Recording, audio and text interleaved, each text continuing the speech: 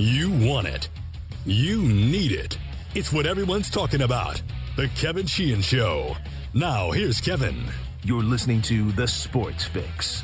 First off, the quarterback position, Dwayne Haskins will be the starter for the remainder of the year. And we've got a lot of confidence in Dwayne. He's worked hard. He's smart.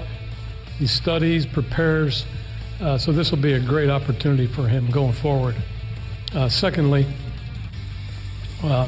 Case Keenum will be the backup, and Colton will be the 3 going into this week.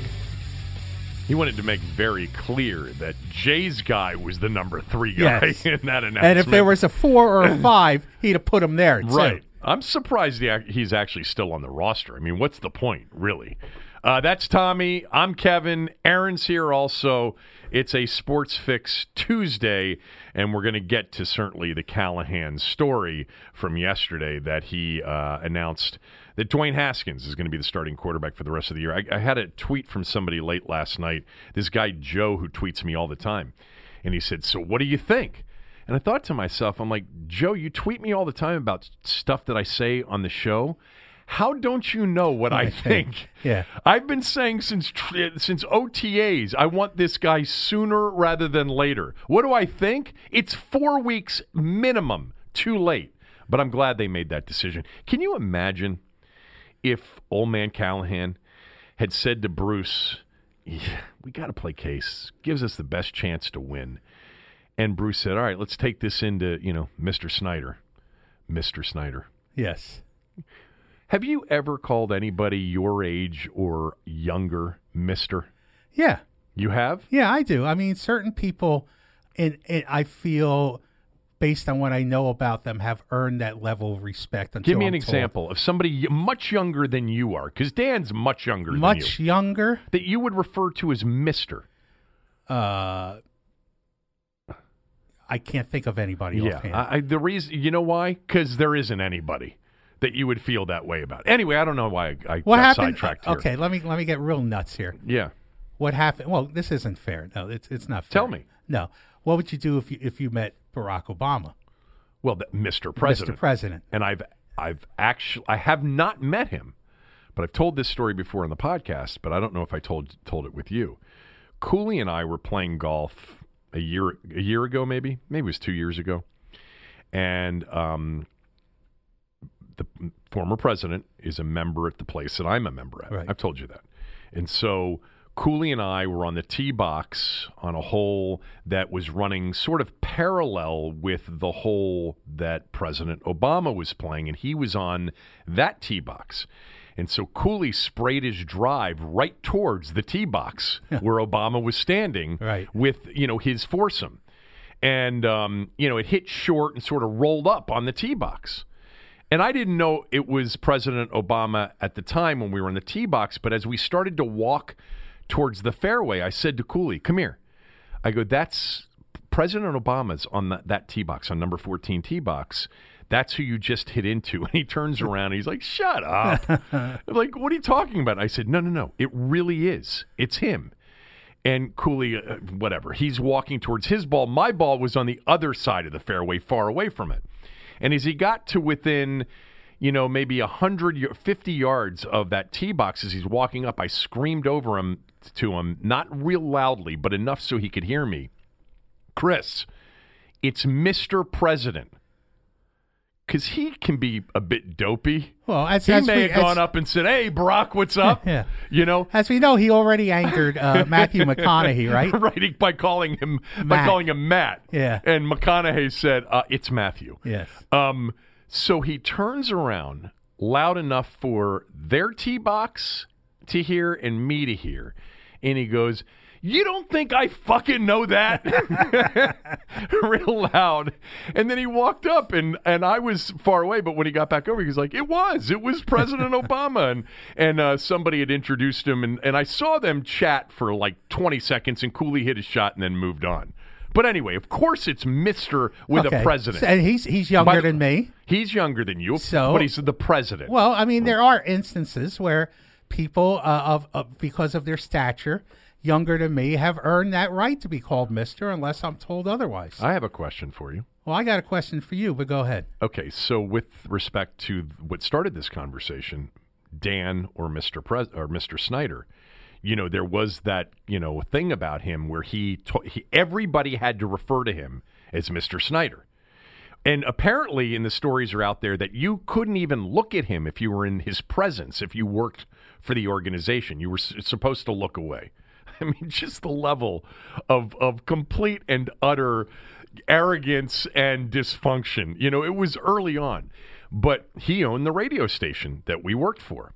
And as we've both said many times, not once were we ever told what we could say or not say, and not once did he ever set foot into the radio station.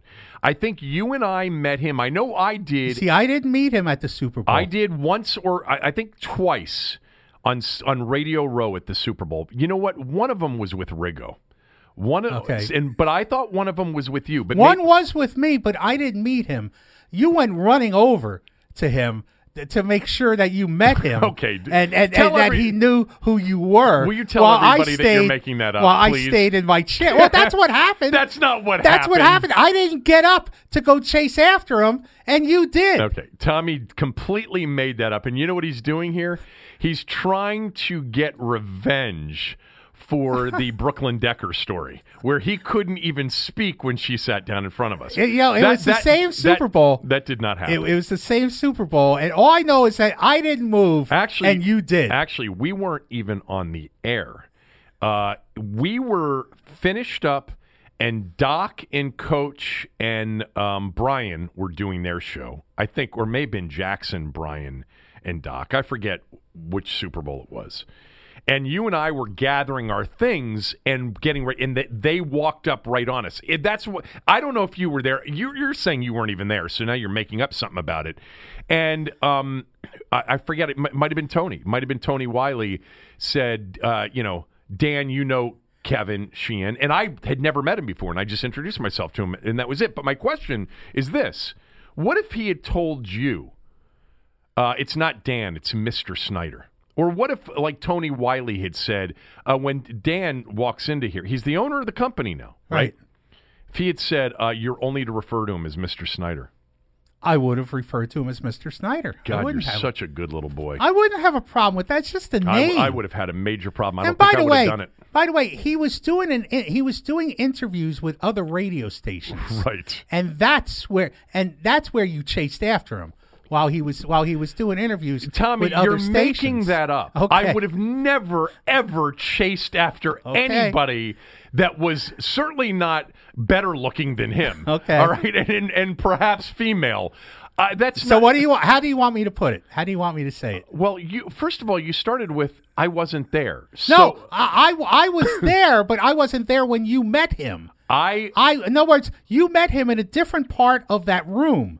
I can only tell you, I think there were two different times. With other stations then. I think I did the show with Riggo once where he perhaps came by our Radio Row setup while we were on the air. Right. And didn't really even meet him, maybe said hello during a break or something like that. And then the time that you're talking about, we were gathering our things after our show and getting up, and Doc, I forget if it was Doc and Coach or Doc, Brian, and Scott were sitting down.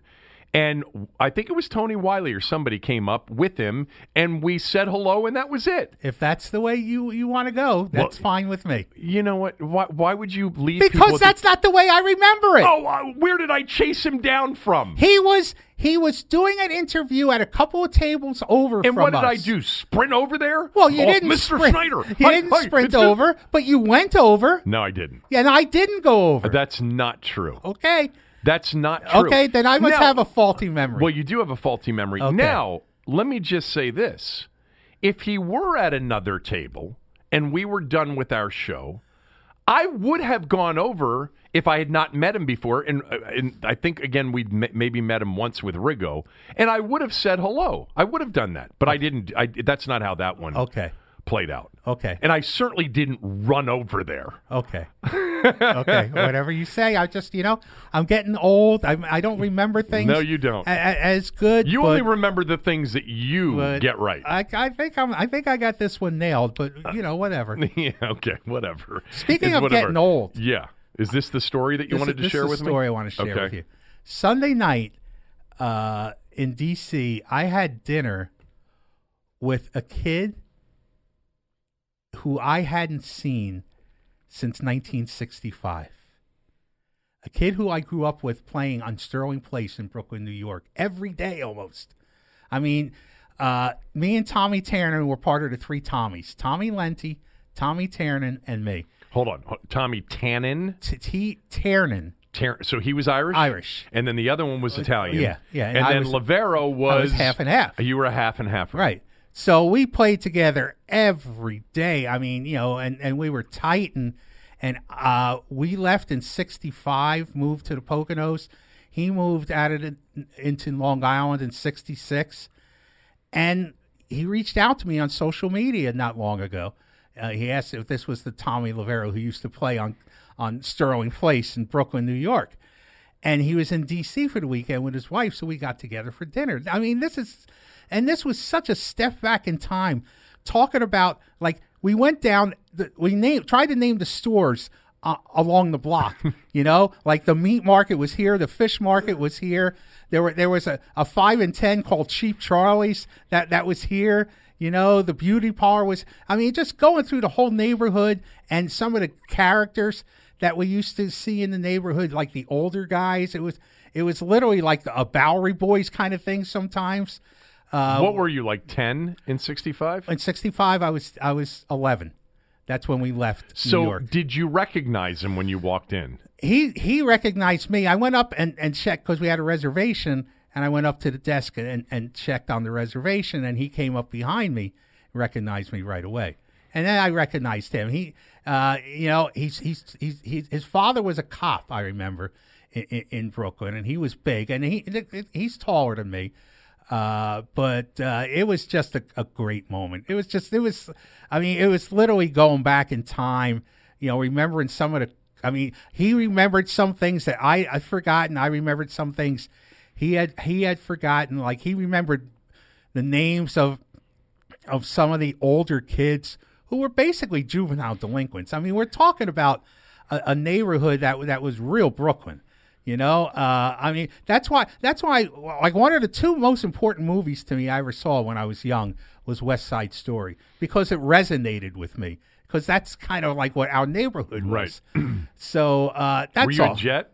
No, I wasn't a jet. I was a little jet. Okay. I was a little jet. I was a propeller. So, like, what... first of all, it's really interesting because technology, obviously, and social media, Facebook in particular, probably more than anything else, has enabled or facilitated these reunions of people. Like, it wasn't possible before this. Absolutely not. What was he going to do? Like, think of you and then look you up in the white pages, and track you down that way? So... what kind of guy did he turn out to be? Well, he turned out to be a very successful guy. He worked on Wall Street for years and then went into restoring classic cars, which he does now. He's semi-retired, and he does that part-time. He's done very well for himself, and we made a pledge because I've been meaning to spend a weekend or a few days up in Brooklyn sometime soon, because my wife has never been to Coney Island, and I used to go to Coney Island all the time.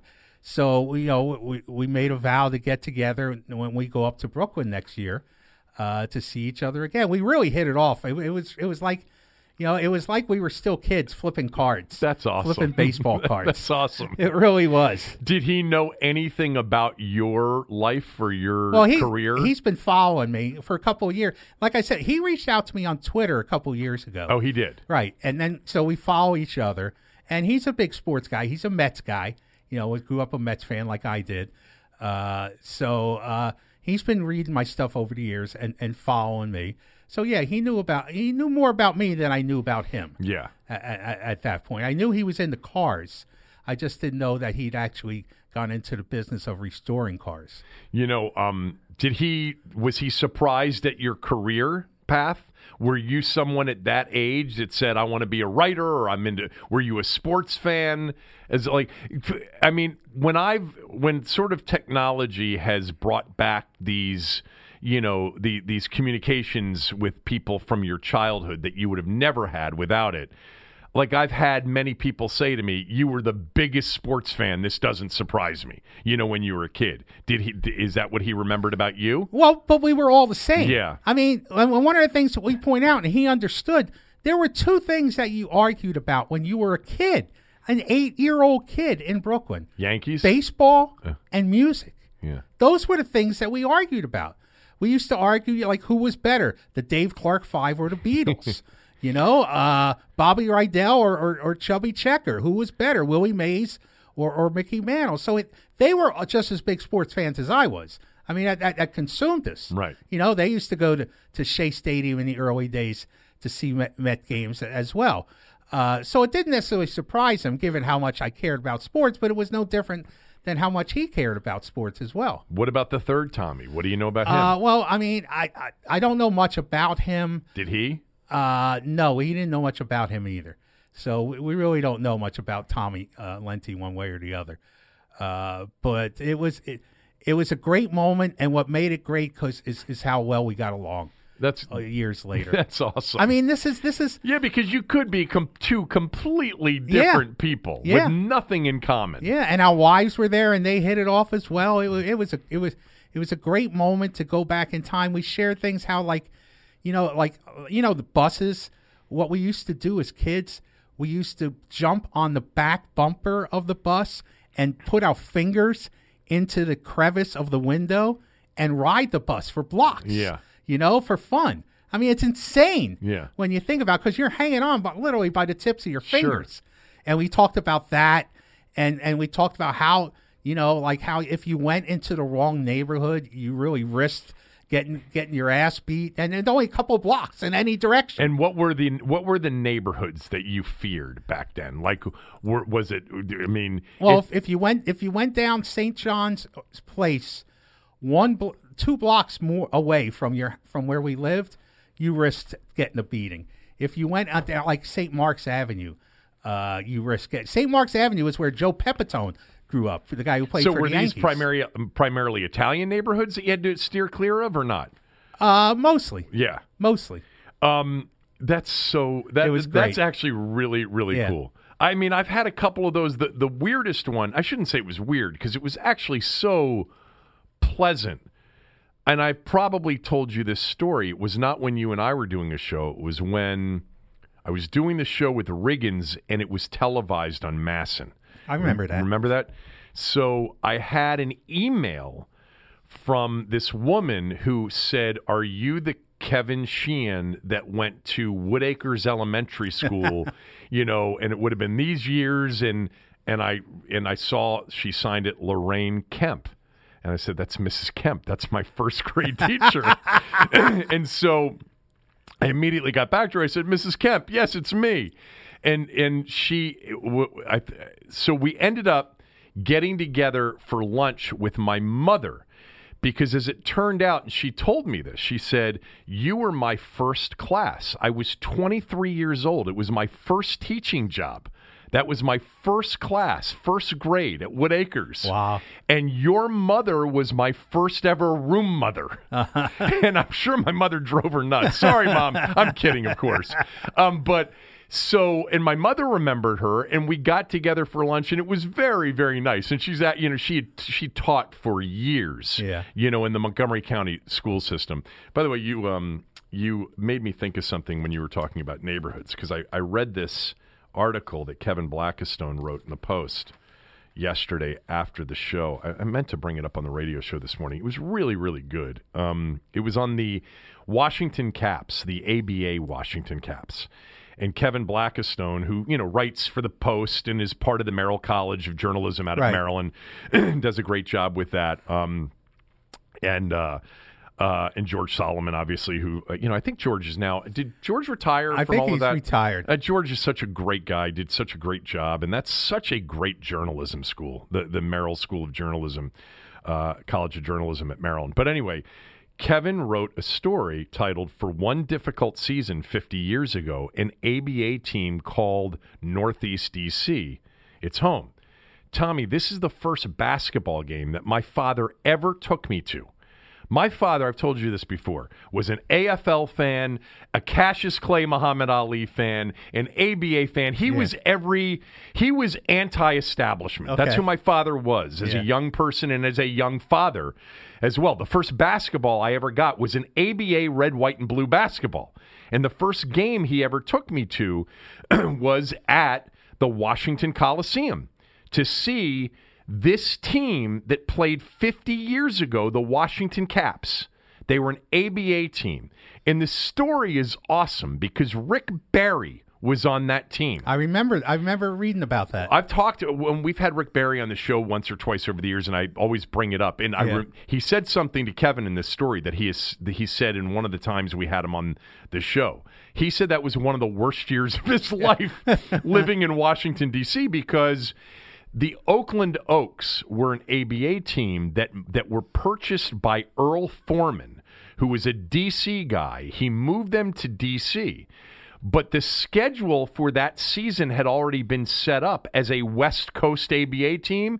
So they traveled. The traveling schedule that they had was ridiculous. Yeah. They were playing most of their games in Western and Mountain time zones as an East Coast team. But there were a couple of things out of the story, and I just opened it up because it made me think of this.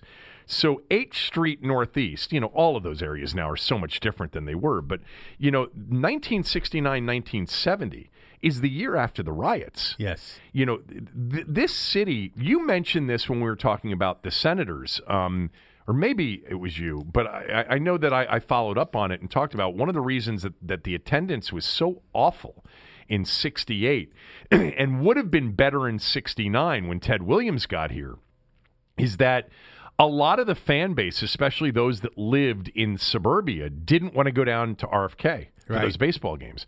And this Washington Coliseum, which, by the way, was where we would see the circus. Ringling Brothers would do the circus. There was no other arena. Right. There was no Capitol Center. There was nothing downtown. There was no convention center, I don't think. Maybe there was. But this was a big building. It sat 8,000 people. Yes. But they had so much issue with getting people down there because it was not a good neighborhood. It was a terrible neighborhood. And there's some really good quotes from... So this was a quote from Ira Harge, who was a 6'9" black center from New Mexico playing in the team. And he said there was a lot of vacant houses and vacant land. We had a difficult time finding a place to practice. He said some of the area looked like parts of Detroit now, in remembering his time in the city. He said, I didn't know Washington. We didn't spend time in the city. I lived in Hillcrest Heights. Rick Barry, where are the Rick Barry lines? Rick Barry, by the way, had 55 in a game against Denver as a Washington Cap that one season. But he said, I'm going to find it here. This used to be called Uline Arena at one point, right? No, it became Uline Arena after the Washington Coliseum. Okay. And by the way, the Washington Coliseum, I believe this is true, in 1964 was the first live show for the Beatles when they got to America. They did the Washington Coliseum, then went to New York and did the Ed Sullivan Show, and then did Shea Stadium. Okay. I'm pretty sure that the Washington Coliseum is the very first Beatles show in North America. Oh, here they are. Here are the Rick Barry quotes from the Kevin Blackstone story. Quote, "Don't call it a coliseum. It was a rat hole," he said. The neighborhood resided mostly in a black area that had been really destroyed during the 68 riots. He said, quote, "I had to pay a guy to watch my car." He had a Ferrari, by the way. "It was a tip well spent," and Barry said nobody ever broke into his car. He moved, he said... It was not a pleasant experience for me being in D.C. He lived in Chevy Chase, which he said obviously was a much safer area than where the Coliseum was, but they also practiced at St. Albans, which is, quite a hike from 8th Street Northeast. Yes. And then he said about D.C. and the experience, he said, I just didn't think the team was going to make it in the area. I said, I think Washington needs a team and deserves a team, but I told everybody then, I'm paraphrasing that part, you've got to play in the suburbs where land is cheap and people will come, close quote. And sure enough, when Abe Pollin moved Baltimore to Washington, he built the arena, the Capitol Center, in the suburbs. In Landover. Which was just a few years later. They moved from here to Virginia Beach and became the Virginia Squires. And I actually didn't know who Dr. J wound up playing and George for. Gervin. That team at one point had Dr. J, George Gervin, and maybe Rick Barry all on the same team. Is that possible? I don't know if Barry was still with them then. Maybe not. It's actually a really interesting story, but I remember I was so young, and I remember the circus, and I remember the Washington Caps. They were called the Capitals, but they had caps on their jerseys, and they played an ABA season here before the NBA ever got here. And before, it was simultaneous with, remember, Washington in that era, high school basketball was number one. Like, DeMatha was already a powerhouse with Morgan Wooten. St. Anthony's with John Thompson was a powerhouse locally and nationally. High school basketball was on the front page of the sports section all the time because you had a football team, you had a baseball team, and you didn't have any basketball, no hockey. High school basketball was huge. And then in 1969, Lefty arrived. Right. And that changed everything from a basketball standpoint. Maryland became the basketball team, and really until Georgetown got built up and until the Bullets moved here, Lefty and Maryland basketball were a big deal. Oh yeah, absolutely. And who would have thought more than 50 years later that the Washington Caps would be a bigger deal than the NBA team that's in town now? Who would have thought? Yeah, well, the hockey Washington Caps. No, I mean the ABA Washington Caps. Yeah. The ABA, people that don't remember this, go YouTube the 1976 ABA All-Star Game dunk contest. That's the one where Dr. J takes off. The legend of that is that he took off from beyond the free throw line and dunked it to win the contest. I believe that George Gervin and Artis Gilmore were the other two participants. I know Gervin was the Iceman, but if that dunk contest is available. Oh, David Thompson. David Thompson was in that dunk contest too. But that dunk contest is available on YouTube, and he doesn't take off from beyond the free throw line. That last step is inside the free throw line. But still, that was the dunk. Oh yeah. Of that era. Yeah. And you can also Google you want to see Dr. J at his best. Google the ABA finals, I think from that year. I think they played Denver in the finals, and I think they won in 5 games. And I remember watching that on TV, that the first real look I got at Dr. J. And when Dr. J finally made it to the NBA, you didn't see his best game. His best game was in the ABA. That's what people say, but age-wise, he should have been in his prime in the NBA. Well, I'm just telling you, what we saw in the ABA was the kind of stuff that made you stop. Oh, I mean, some of those highlights. Look, Dr. J in the ABA was the reason that the two leagues merged. Dr. J was this phenomenon. Yes. And people, who were NBA fans, they watched, Dr. J and knew of his dunking prowess, and that forced the merger, which, there's so many interesting stories about the ABA-NBA merger. First of all, he doesn't stay with the Nets. He goes to the 76ers. Right. And the 76ers, in the first year of the ABA-NBA merger, go to the finals and play Portland. In a great NBA final. A great NBA finals. The Bill Walton, Portland Trailblazers. Lionel Hollins, that team. Maurice Lucas. Yeah, Maurice Lucas. And Portland wins that series in 6 games, and that would ultimately be the beginning of a really tough stretch for a team that thought they were going to win title after title after title. And they didn't win until Moses Malone got there. Until Moses got there. Yeah. They didn't win until Moses got there. When they had Dr. J and George McGinnis. McGinnis was highly respected. Darryl as Dawkins, a player. World Be Free, Dr. J, Mix, Bobby Jones. Yeah. They had the most talent, and they couldn't win it. In fact, Tommy, they didn't even go back. So They lost in 77 to Portland, lost in the Eastern Conference Finals to the Bullets in 78, the year the Bullets won it. In 79, they didn't even make it to the Eastern Conference Finals. In 80, they made it to the NBA Finals and lost to Magic. In 81, it was Bird's first year. 82, they lost again to the Lakers, the Sixers did. And then finally, in the 83 season, they traded for Moses Malone, and he came in and got Dr. J his ring. Yeah. Dr. J would never have gotten a ring without Moses Malone. No, and that, I think Gene Shue had been the coach in the early days. He was. And then Billy Cunningham was the coach when they won the title. That's exactly right. Yeah, I'm pretty sure. And by the way, you mentioned a guy, just one last thing, Artis Gilmore in the ABA.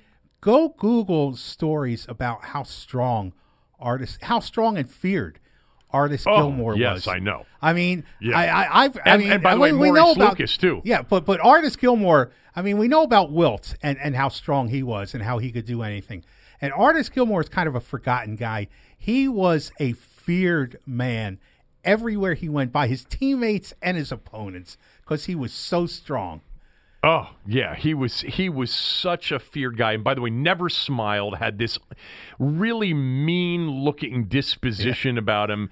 And, you know, the teams that the Spurs had with Gervin and Silas and Artis Gilmore and, you know, Olberding and those guys, they really had chances to, you know, to win an NBA title. But when they were in the Eastern Conference, they lost to the Bullets. And actually, Artis Gilmore was not on that team. He was probably on the Bulls. He was on the Bulls then. And then when they moved to the Western Conference, they lost to Magic's Lakers multiple times in the Western Conference Finals. They were really good. They were a really good team. The other ABA story, I know we're getting sidetracked. We're going to get to the Haskins stuff, I promise. And I just want to make sure I remember this correctly. So when the merger happened between the NBA and the ABA, several of the ABA teams didn't cut it, and they were offered essentially a buyout to shut down operations, but to take a cut of, you know, whatever it was. And I think it was the St. Louis Spirits. That owner decided not to take the buyout, but to take a percentage of what the ABA teams were getting in terms of the revenue, the rev share on TV dollars, and it was in perpetuity. And that guy ended up basically making hundreds of millions of dollars. Yeah, I remember reading about that. Yeah. You know, like the buyout was like $3 million, and he said, "Nah, I think this whole thing might work out one day." Yeah. And he took. Let me see if I can find that. St. Louis. That's where Marvin Barnes played. Marvin Barnes played there. Moses Malone played there. Yeah. And that's where Bob Costas got his start as a big-time play-by-play guy with the ABA St. Louis team. The owners of the Spirits of St. Louis, it was St. Louis, agreed to be paid a small fraction of the NBA's television money to comfort them for being cut from joining the merged league, while the other teams took the lump sum buyout. This article I'm reading is from 2012. At that point, it was $255 million in their television revenue. Really? And counting. I think they got bought out recently from that. I remember that story. Did too. Yeah, I think that story maybe in the last year or two. But, yeah, anyway. All right. Quick mention about mybookie.ag. I've been telling you guys that if you don't have a place to bet, consider mybookie.ag.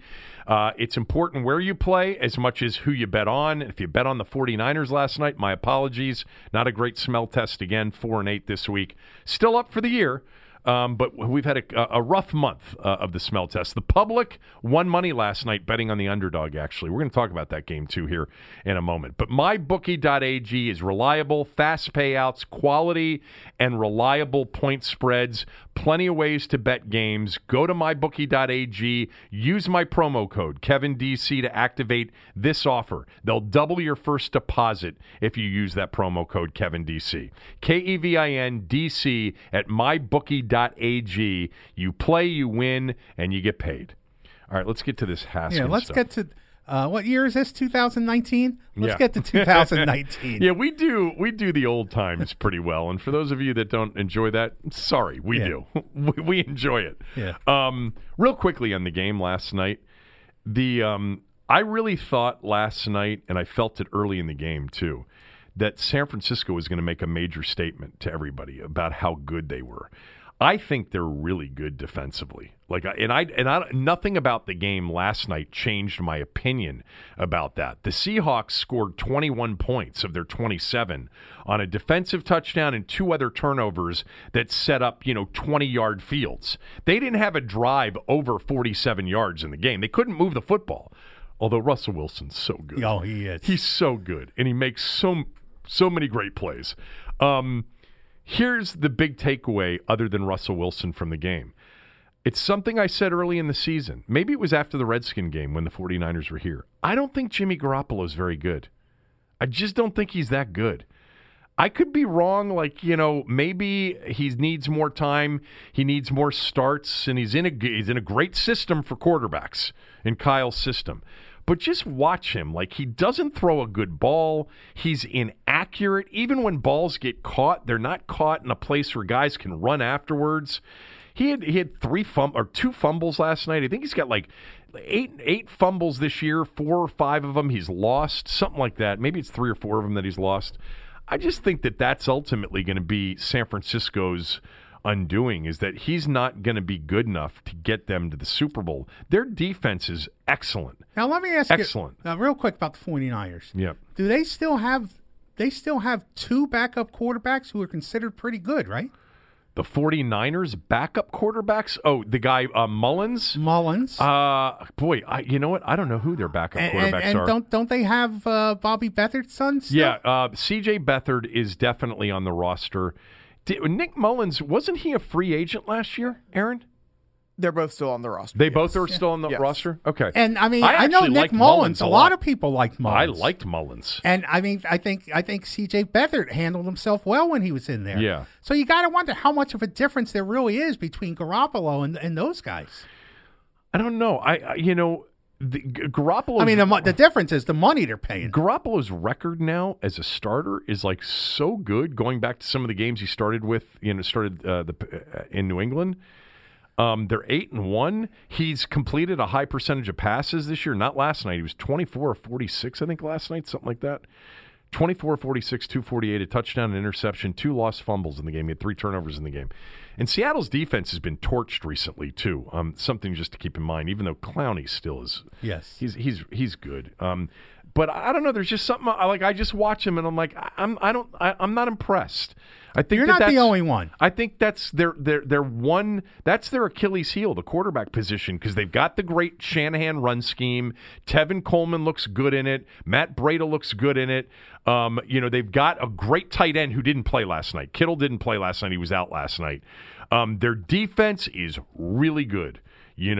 Especially Bosa last night, who didn't have a sack, but they had, how many times did they sack him? 5 sacks last night. They really get after the quarterback.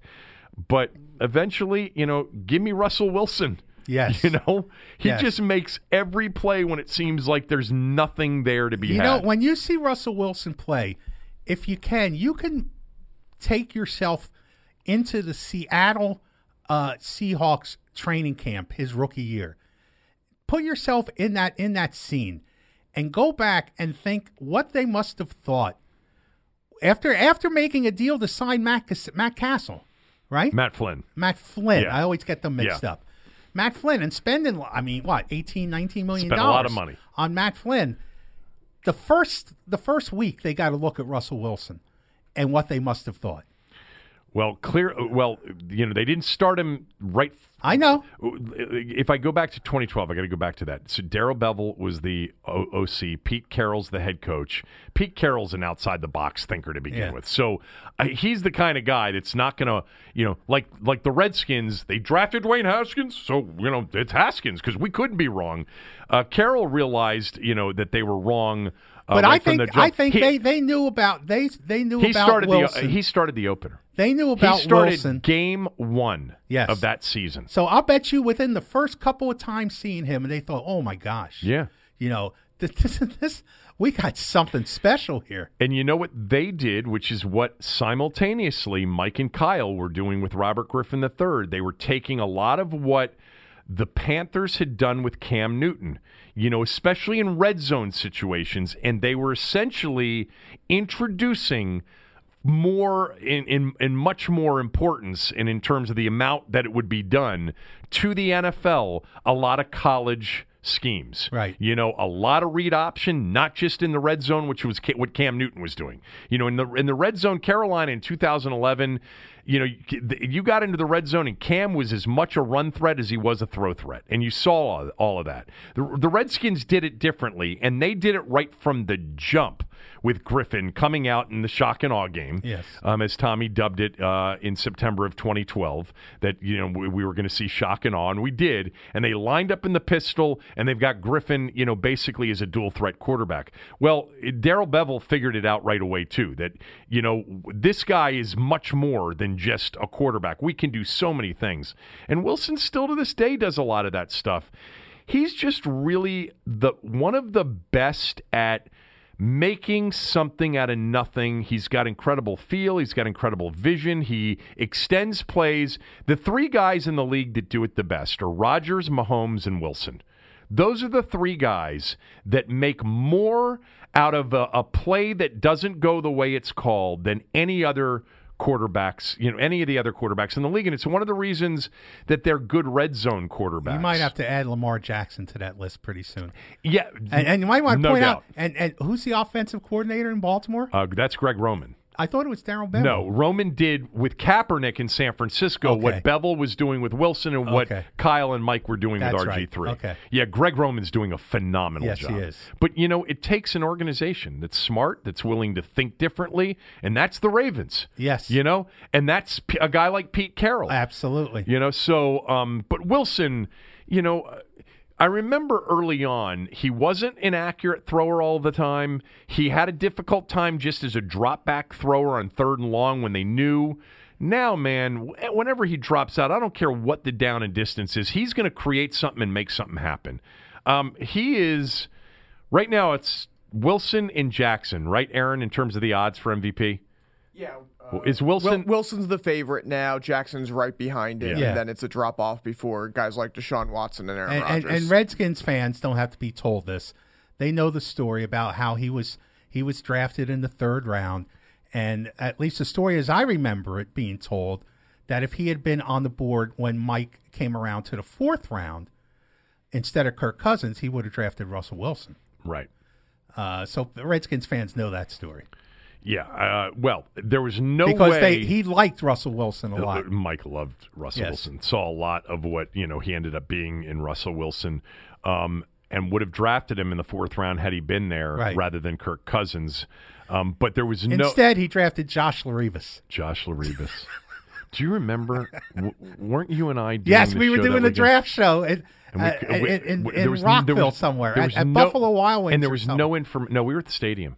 No. Were we at Buffalo Wild Wings would have been a first-round day. I think you guys were just in studio. No. I'm telling you. They picked them right as we went off the air. I think they picked him. I think we were doing the stadium Saturday thing, and we're looking for information on Josh Larivas. We didn't even know how to pronounce it, and there was nothing.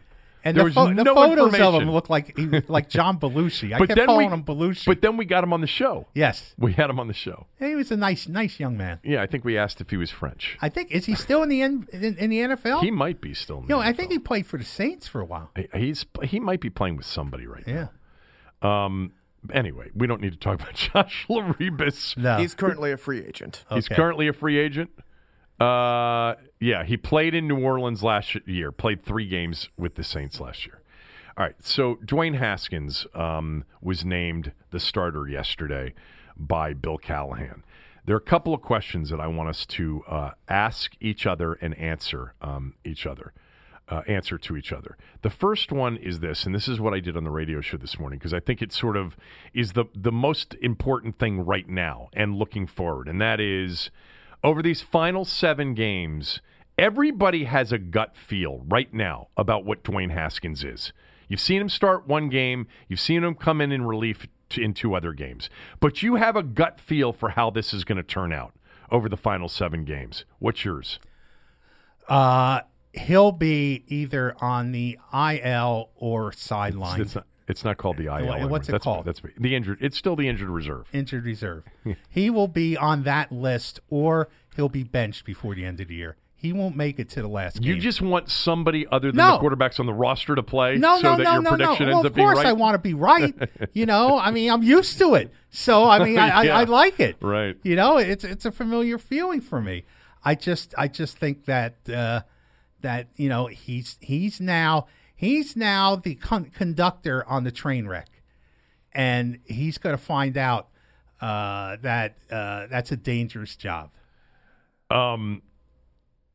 Barring injury, he's going to start the final 7 games. I do not see any reason it's them, so everything's always in play. I can't imagine that he would get benched. What if he has a 3-interception first half? Is he benched in the second half? No chance. Really? 0 chance. At home. Being booed as he walks There's off no the at field. home anymore. I know, that's true. Okay, there's no at home anymore. You're right. I think there's scenarios where he gets pulled in games. Absolutely. I don't. So my gut feel is that he's going to show enough to intrigue us, but not enough to convince us. Well, part of the problem is he's limited by what's around him. Yeah, he doesn't have a lot of tools. All of these quarterbacks that get picked in the top half of the draft that end up playing in their rookie year that's have true. limitations around That's them. true. They're usually picked by bad teams. And I don't want to forget this point either, because a lot of people have said to me, well, I mean, do you want him to play with 2 coaching staffs in less than a year? A lot of these guys do. If you go back through the list of some of these quarterbacks in recent years, Baker Mayfield's got a new coach. Sam Darnold's got a new coach this year. Jared Goff got a new coach. It happens all the time. When you get drafted that high, you're probably playing on a bad team. And you may be playing on a team where the coaching situation's about to change. But I think we're going to see I think we're going to see enough to be intrigued by, and at the same time, not enough to be convinced by. And I want to make this clear, because I was bullish to a certain degree about the Buffalo game. I thought that he played pretty well. I thought he played fine. But I'm not looking for the Buffalo game to be intrigued. It's got to be a lot more than just calling the play successfully, getting to the line of scrimmage and getting the snap off without calling timeouts or having delay of games. It's got to be a lot more than that. I think we're going to get in at least a game, probably 2. If it's 3 or 4, now we're getting into that area where maybe we're starting to get convinced. But we're going to get a reveal here that he has some ability. We're going to have a game, it could be Sunday. Probably not. Maybe the Giants. I don't know what game it'll be. Where he goes 23 for 30 for 275, 3 touchdowns, no picks. They got good balance and they win the game. Or they lose, a very close game because the defense can't stop people or whatever. That's going to intrigue me. And I'm predicting we're going to see that. There are going to be 2 to 3 stinkers in there too. A couple of those games where you're like, oh my God. This guy's terrible. He just made that throw. But you get that from almost every rookie quarterback in their first 8 starts. This is why I would have preferred 12, 13, 14 starts. 8 starts is really a short window. Like, he's still going to be figuring things out. But I think we're going to see a guy that has some ability. I think there are going to be a couple of those games that say, you know what, this could be the guy. And then there are going to be several of those games that make you not convinced. And that's, by the way, the worst position that they can be in at the end of the year.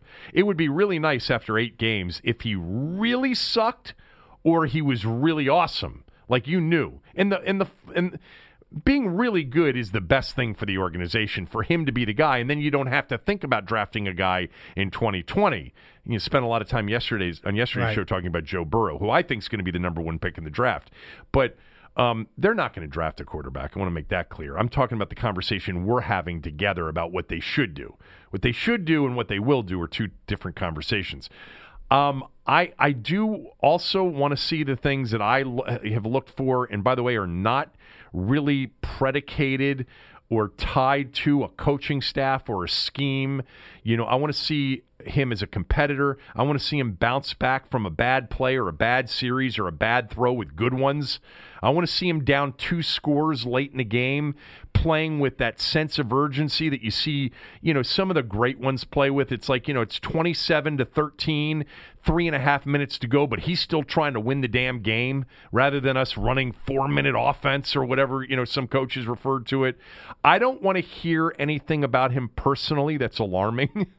I don't want to see on social media, Twitter, Instagram, things that lead me to believe, based on my beliefs and intuition, that probably lines up a little bit with Tommy's. I don't want to see things or read things that lead me to believe that he's arrogant or insecure or wildly immature. The Griffin stuff on Twitter still is cringeworthy. Yes. I mean, it is a window into his personality, which for me is not, something that works within a team. He is all about himself. Still to this day, you can see it on social media. Did you see him in the backfield the other day? Yes. The Heisman backfield? I wonder if he went into John Harbaugh's office and complained. Well, no, he was tweeting out platitudes after the game. I know. So my guess is we are going to see enough to think, you know what, he could be the guy, but we're also going to see enough that it won't be overwhelmingly convincing. Listen. I think everything you said is entirely possible. I think that's the best odds too. I think that's entirely possible at this point. I bet point. he doesn't stink, Tommy, over 7 games. I bet we don't see a guy that's just horrible. But they stink. I understand that. So why wouldn't he stink if they stink? Case Keenum had some moments on this stinky team. So why isn't he starting anymore? Because he's not very good either. Okay. And he's not the future. Okay, but if he was any good, and if they were any good, he'd still be starting. The results of the game his performance can be separated from whether or not you win the game. Yes, it can, but likely it won't be. Callahan talked about that. Before the Buffalo start, he said just win. That's what he was going to be judged on. Didn't say that yesterday. Right. Yesterday he said a lot more. I mean, I think the odds are against him doing what you say. I don't think the odds are in favor of it. But I think all that's... What? In other words, I think the odds... So you think that we're going to know something for sure? I think... No, I don't think... Here's what we know. We know something now. I heard you say this on the radio this morning. And I know you hate to say it because it's aggravating. And it's sort of like reduces everything we do to uselessness. But it really doesn't matter how good he is. Okay? I mean, they'll screw it. If he's good, they'll wreck him. They will wreck him with his help, probably, like they did RG3 at some point. But they will wreck him. So what are we doing here? I know that. Wait, that's the surge. That's the surge. Now light up another cigarette. That's my Surgeon General's warning. And then it's okay to light up the other cigarette. You read the warning. We're okay? going to smoke it anyway? Yeah, you're going to smoke it anyway. So I just think that if he's good, they will wreck it. And if he's bad, I just think that's the Redskins. That's Chinatown. Come on, Jake. It's Chinatown. Yes. I mean, I know what you're saying. I agree with it. It's hard to drive it out of your head. It's hard to ignore that. I always say, I could take my stupid pill before I come in to do the show and just act like none of that existed. So we all, not all of us, some of you really have sort of missed this. It's a very small fraction of the people that I would call Redskin fans past, Redskin fans present. Take all of us together. There's a small fraction of you that still think we're nuts for saying what I'm about to say. And that is, all of these conversations come back to one thing. What does it matter, as Tommy just said? Dan Snyder owns the team. Bruce Allen is still in the organization. They're one of the 2 or 3 worst organizations in sports. They're dumb. They're arrogant. They are completely lacking in self-awareness. They're completely detached from reality. This is a horrible organization. And so what does it really matter whether or not Dwayne Haskins plays well or doesn't play well? Ultimately, they're not winning. I understand that. And I can certainly From an intellectual standpoint, I understand that. But then what's the point of having any of these conversations? I know. Because light up another smoke. This time make it a Camel. But we have to have these conversations because they're going to go ahead and allow them to play yes, they are. and games anyway. Yes, they are. They're still in the NFL they're not in the XFL yet. They're still in the NFL. They're still in the NFL, and the kid's going to play. And I just think that if this kid has an NFL career that's good, it's going to be someplace else after he's damaged goods here in Washington. And one more thing, though, which something I have stuck with, and I've said this to you for since they drafted him. There's one thing, I use the Colts and the Ursays as the example in the Peyton Manning thing.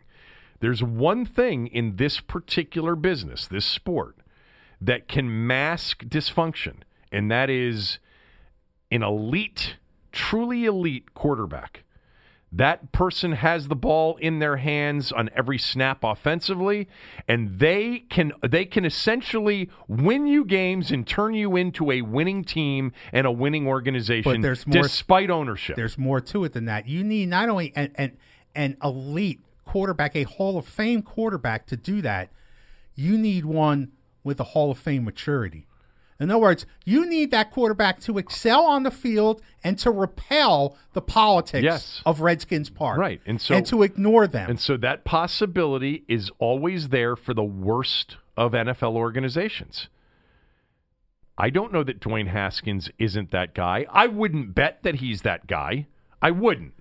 We've seen no indication that he's that guy. No, but now we're going to get a chance to see him play games. I'm talking about the other stuff, the politics. Look, the H&H thing and the charging for the draft night, and we don't know that that's not much more his father and the people around him. Oh, that's and he hasn't repelled that. Right. Well, it's easier to repel somebody you work for than your family sometimes. Unless the person you work for becomes your best friend. Oh God, please, Dwayne, don't. You got to allow yourself to be coached. The coach is your boss, all right? You're not the coach's boss, even if the owner tells you that. It's something that has to get through to him. Yes. But I don't have any indication. There's nothing that I've heard that we started hearing some stuff at the end of RG3's rookie year. We started hearing stuff about Kevin, the entitlement, the empowerment. He's barely played yet. I know. I mean, not even Snyder could shot. Find a way to buddy up to this guy because he hasn't done anything yet. I have a couple of other things on this, but I didn't want to lose this one thought because somebody tweeted this to me, and I just saw it moments ago. It's a really good point. If I've been saying that I think Bruce is going to be gone at the end of this year, you don't agree with me. Right. Most people don't. I'll probably be wrong. I just have a feeling that it's going to happen this year for a lot of reasons. The players don't like him. It's becoming more clear to Dan that coaches, people, in the building don't really necessarily believe in him or trust him. The Trent Williams thing, is could be the event, the situation that really drives home the point, along with maybe 1-15 or 2-14. If Bruce is gone, why wouldn't Trent come back? Trent's made it very clear that Bruce is the problem. That he's the a-hole. Yes. That he's the cold-hearted one that doesn't care about his cancer. Didn't care about it, doesn't care about it, won't ever care about it. Why wouldn't Trent play if Bruce is gone at the end of this year? Well, let me ask you a question. Is this a good thing? I don't know if it's a good thing or not. Okay. I'm just. But somebody tweeted me this, and I thought to myself, yeah, it could. Has anybody else considered the fact that if Bruce is gone, Trent will be back? Yeah, but then they need a left tackle. I know that. I get that. Donald Penn's going to be 37 years old. But you're going to be paying this guy a lot of money at near the end of his career. Dan's going to give him a new deal once Bruce is gone. Okay. Well, I think Dan has to, or else then Dan becomes the bad guy. Yeah, I know. All right, now he's his friend. All right. He's everybody's buddy. Another question about this. He's even your buddy. Whose decision do you think this was? This is a tough one. I mean, because my inclination would be normally to say Snyder. But I don't understand why he wasn't starting the minute Jay Gruden was fired. There was the NBC Sports Washington report about Callahan, saying J.P. Finley's he report. wouldn't take the job unless he got total control. And I might want to point out, only the Redskins can give more power to an interim coach than they can to the guy who worked for them for 5 years. Right. So if that part's true, then that would explain that. Although I would think like if Snyder wanted to, he could just say, "Well, I changed my mind." We'll hire another interim coach. He's playing. So I don't know who called this. Do you know? I don't know, but my guess is that it was probably like a consensus thing. That here's my belief. My belief is that when Callahan got the gig after 0-5, and I've said this before, that they all really believed they were about to go on a really good 11-game run, 8-3, 9-2, to prove everybody wrong, to basically middle finger everybody that said they sucked, because of course it was Jay's fault. Right. And just as an aside, I don't know why this occurred to me earlier this morning. That New England game, they knew they were going to fire Jay Gruden before the game, after the Giant game, and yet they let him coach it and play Colt McCoy anyway. How stupid to just throw away a game. But where it makes sense is, well, we're not going to bring in Callahan and have his first game be against the Patriots. We want it to be against the Dolphins. But I think their feeling, was, we are close. Everybody's wrong. We do have a damn good culture. Everybody's wrong about that. And, this lack of accountability, this lack of discipline, and, not wanting to, run the ball and play physical, football on both sides. Jay Gruden's got to go. And this is the kind of guy Callahan is. And Bruce and Bill are friends from way back, and we're about to prove it to everybody. But what happened is after beating Miami, which I do know and have heard, they were thrilled over that win. Yeah. I mean, this was the beginning. That was a signature win for them? That was a big win, and they really thought they were coming home. And you know what? They actually played pretty well against the Niners on a field that had zero chance of seeing anything that was real about either team. Actually, they didn't score a touchdown. That's when the touchdown drought started, isn't it? Yeah, they didn't score in that. They didn't score at all in that game. Right, and they haven't scored a touchdown. Yeah, but they were down 6-0 in the fourth quarter. Felt like they played well. I know. They felt like they had a chance in the first half against Minnesota to do some damage. They didn't score a touchdown in that game either, did they? They didn't score. And then they played the Bills, and they didn't score a touchdown in that game either. Either, I don't think. But at 1-8, it was, all right, now what are we going to do? People don't understand how well we've played, not scoring a touchdown in 3.5 games and being 1-3 under Callahan. We know that, but it doesn't matter anyway because the record's 1-8, and I think that it was probably a consensus thing. But I would suggest to you that if it was just Dan, good for him. This is one of those situations where if Bill and Bruce walked in last week and said, we got to start Case. He gives us the best chance to win. If I'm the owner at 1-8, I would look at them and say, are you guys insane? How stupid are you? There's no chance you're playing Case Keenum. You're sticking with Dwayne Haskins. We drafted him last year in the first round at number 15. Actually, the correct and pronoun. And we're 1-8. The correct pronoun is I drafted him. I drafted Dwayne at 15 overall. You showed that he's not going to, basically shit himself in a game against Buffalo. Why would we play a guy that's not going to be with us on a 1-8 team? Are you guys dumb? So if he did do that, good for him. That's where an owner should. Because here's the problem, Tommy, is that Callahan and Bruce, if they did suggest Case and the owner overruled them, they were suggesting Case for truly self-preservation. Yeah, I get that. And to try to either make themselves look good the rest of the schedule so that they could get, whatever, to try to save the season. I don't know what it would have been. But no. I don't care who made the decision. It's the right decision. But my guess is it was probably a consensus decision. Here's the follow-up to that. What is Callahan's motivation the rest of the year? it's very similar to the question that we asked in the preseason as it related to Gruden. Is it better that Gruden go 6-10 but develop Dwayne Haskins and have the arrow pointed upward at the end of the year and have a really good relationship with Dwayne, or go 9-7, which was never in the cards, with Case Keenum? We only have 7 games left. But for Callahan, is it better that he figure out a way to go 3-4 or 4-3, or develop Dwayne Haskins and become Haskins' buddy along with O'Connell and show by the end of the 7th game, games 5, 6, and 7, wow, this guy's really come along. Callahan's doing a great job with him. It's the latter. It's got to be the latter. It's got to be the latter. It's got to be, if you can be the coach that presides over the positive developments of Dwayne Haskins, that's your best chance at job security. Absolutely. I mean, if you win 1 or 2 more games and Dwayne Haskins is stinking up the joint, then you're not the guy Dan's going to want to handle his prize rookie quarterback.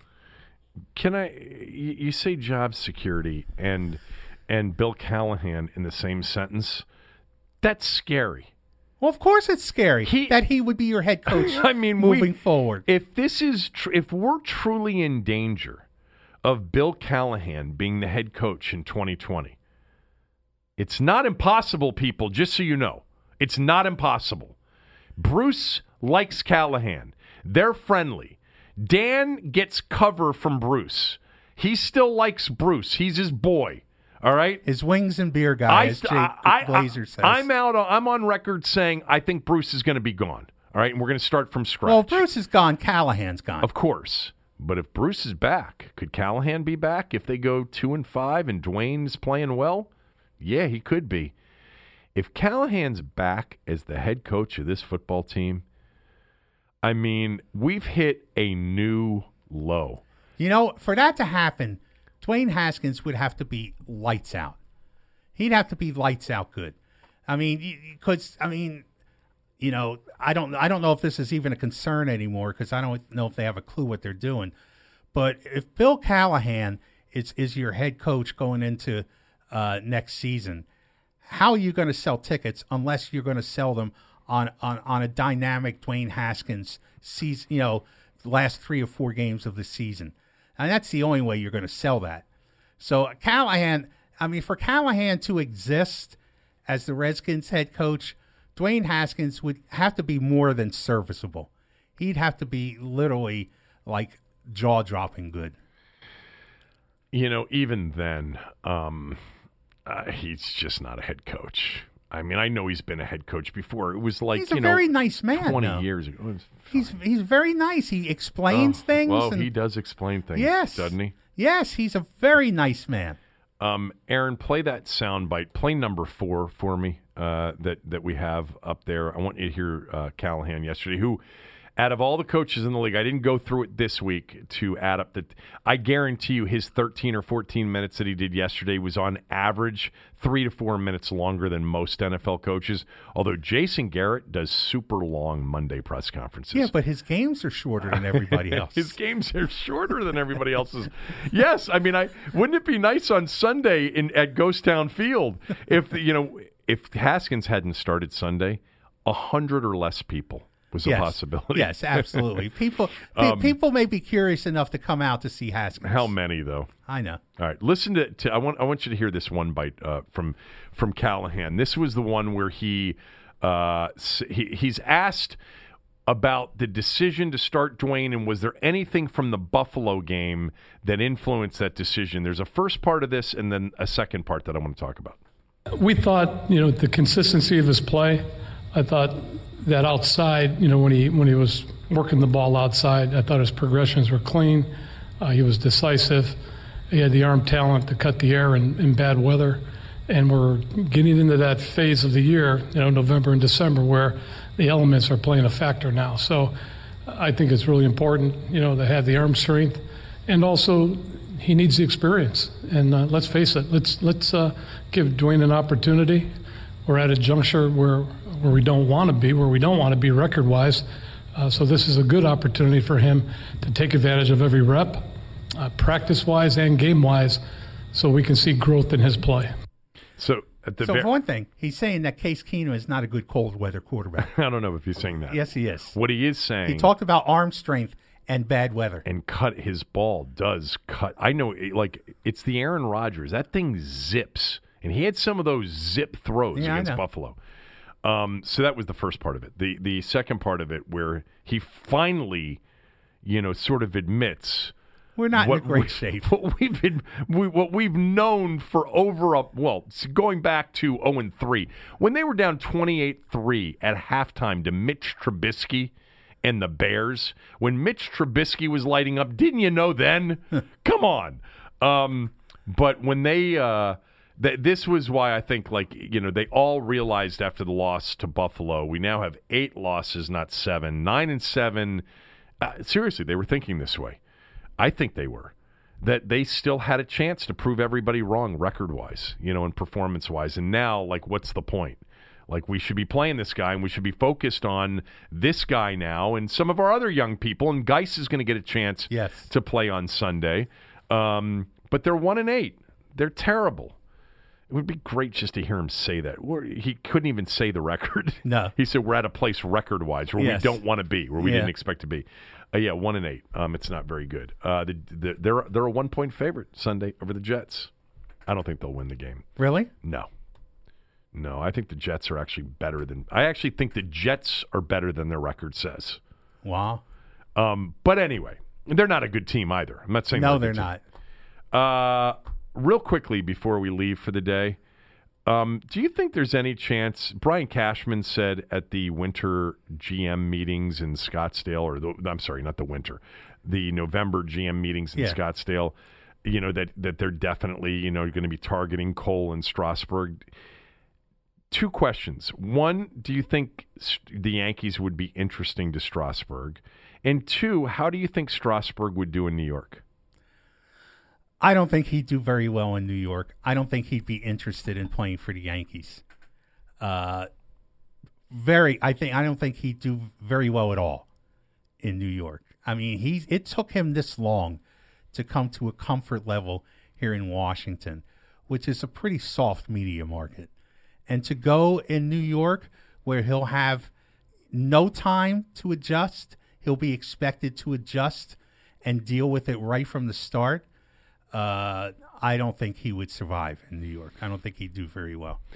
Do you still think he's going to resign here? The only reason if he doesn't resign here, if the Nationals aren't aggressive in getting him to sign here, it's because of concerns of the shelf life of Tommy John patients. Right. That would be the only reason to invest a lot of money in a guy who's got 227 starts since his Tommy John surgery. I think he's got thicker skin than anybody's giving him credit for. It took a long time to get there. I understand that, but he is now what he is now. I think that I don't want him to go to New York. God, it would be so disappointing if they come back as the defending champions without Rendon and Strasburg. That really would be crushing.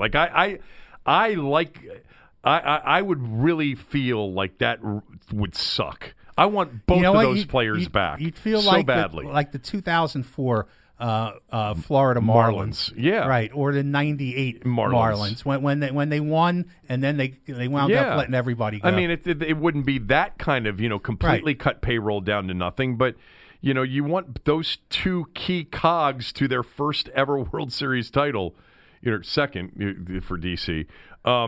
I just want them back. But I was thinking about, because Galdi was talking about it this morning, that he would get eaten alive in New York. I don't think Strasburg would get eaten alive anywhere anymore. Oh, no. It's only because he's here in his cocoon in Washington. I just think he's got thicker skin now than he used to. I don't know. I mean, he's only got thicker skin because he's grown that skin in this nice temperature-controlled hothouse in Washington. Where the temperature is nuclear in New York, he'd become the orchid again within a second. All right. Well, I just hope he ends up here. I mean, the Yankees. Cashman's going to go after Cole or Strasburg hard, and there's going to be a massive deal on the table for Strasburg from somebody. There will. That the learners are going to have to match more likely than not. If the Nationals have the same, if the Nationals have a Tommy John concern, then other teams will have it too. You know, again, he may be the exception to the rule. You know, they may have data now that says there's no difference. I don't know, but I know at one point the Nationals felt like there was, you know, those guys only lasted a certain amount of time before they blew out and needed Tommy John surgery again. Doesn't mean they always will. It doesn't mean Strasburg will, but it was a concern early on.